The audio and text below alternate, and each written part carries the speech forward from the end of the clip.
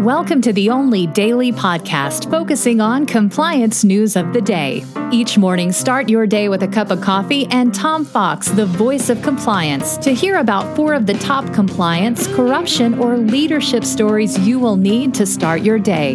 The Daily Compliance News is a production of the Compliance Podcast Network. November 18, 2020, the With Friends Like This Who Needs Enemies edition. And that comes from our lead story of Deutsche Bank, who has an additional tax on those employees who work from home. The rationale is that remote workers are not contributing as much to the economy because they're not commuting, buying lunch at the office, or grabbing a coffee in the afternoon. So Deutsche Bank has proposed a 5% tax on remote workers who choose that way of life after it's safe to go back to work. Talk about wanting to win friends and influence people. This is a huge direct tax that will have zero support from any work base. In fact, it's simply inane that Deutsche Bank would even propose something that's stupid. But perhaps they're trying to get themselves out of their Donald Trump imbroglio. Next up, in some much better news, the Senate blocks the nomination of Judy Shelton to the Fed, as reported by the Wall Street Journal.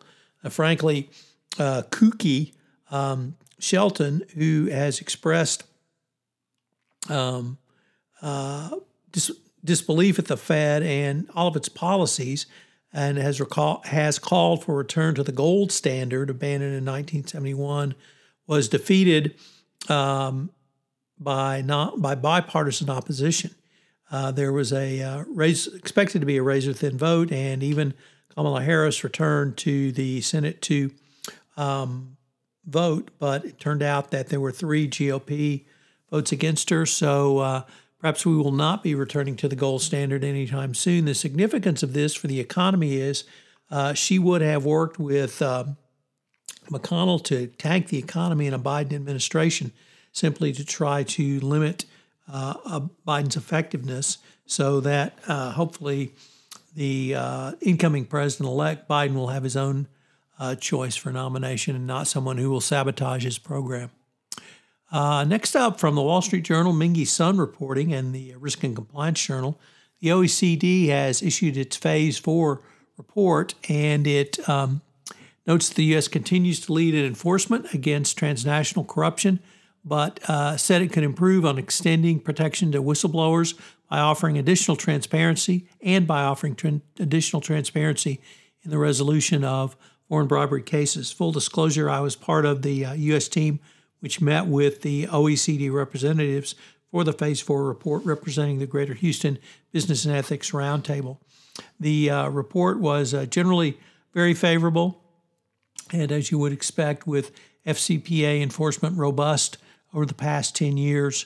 The recommendations, as I indicated, were to strengthen and extend anti-retaliation protection to all private sector tipsters, including those for public companies who report to the SEC, and to provide more transparency into some FCPA cases, particularly around the fines and penalties and the discounts given. So some for the U.S. to work on, but otherwise a fairly good report. And finally, our last article for all you Luddites out there from the New York Times, Don't Fear the Robots and Other Lessons from the Study of the Digital Economy.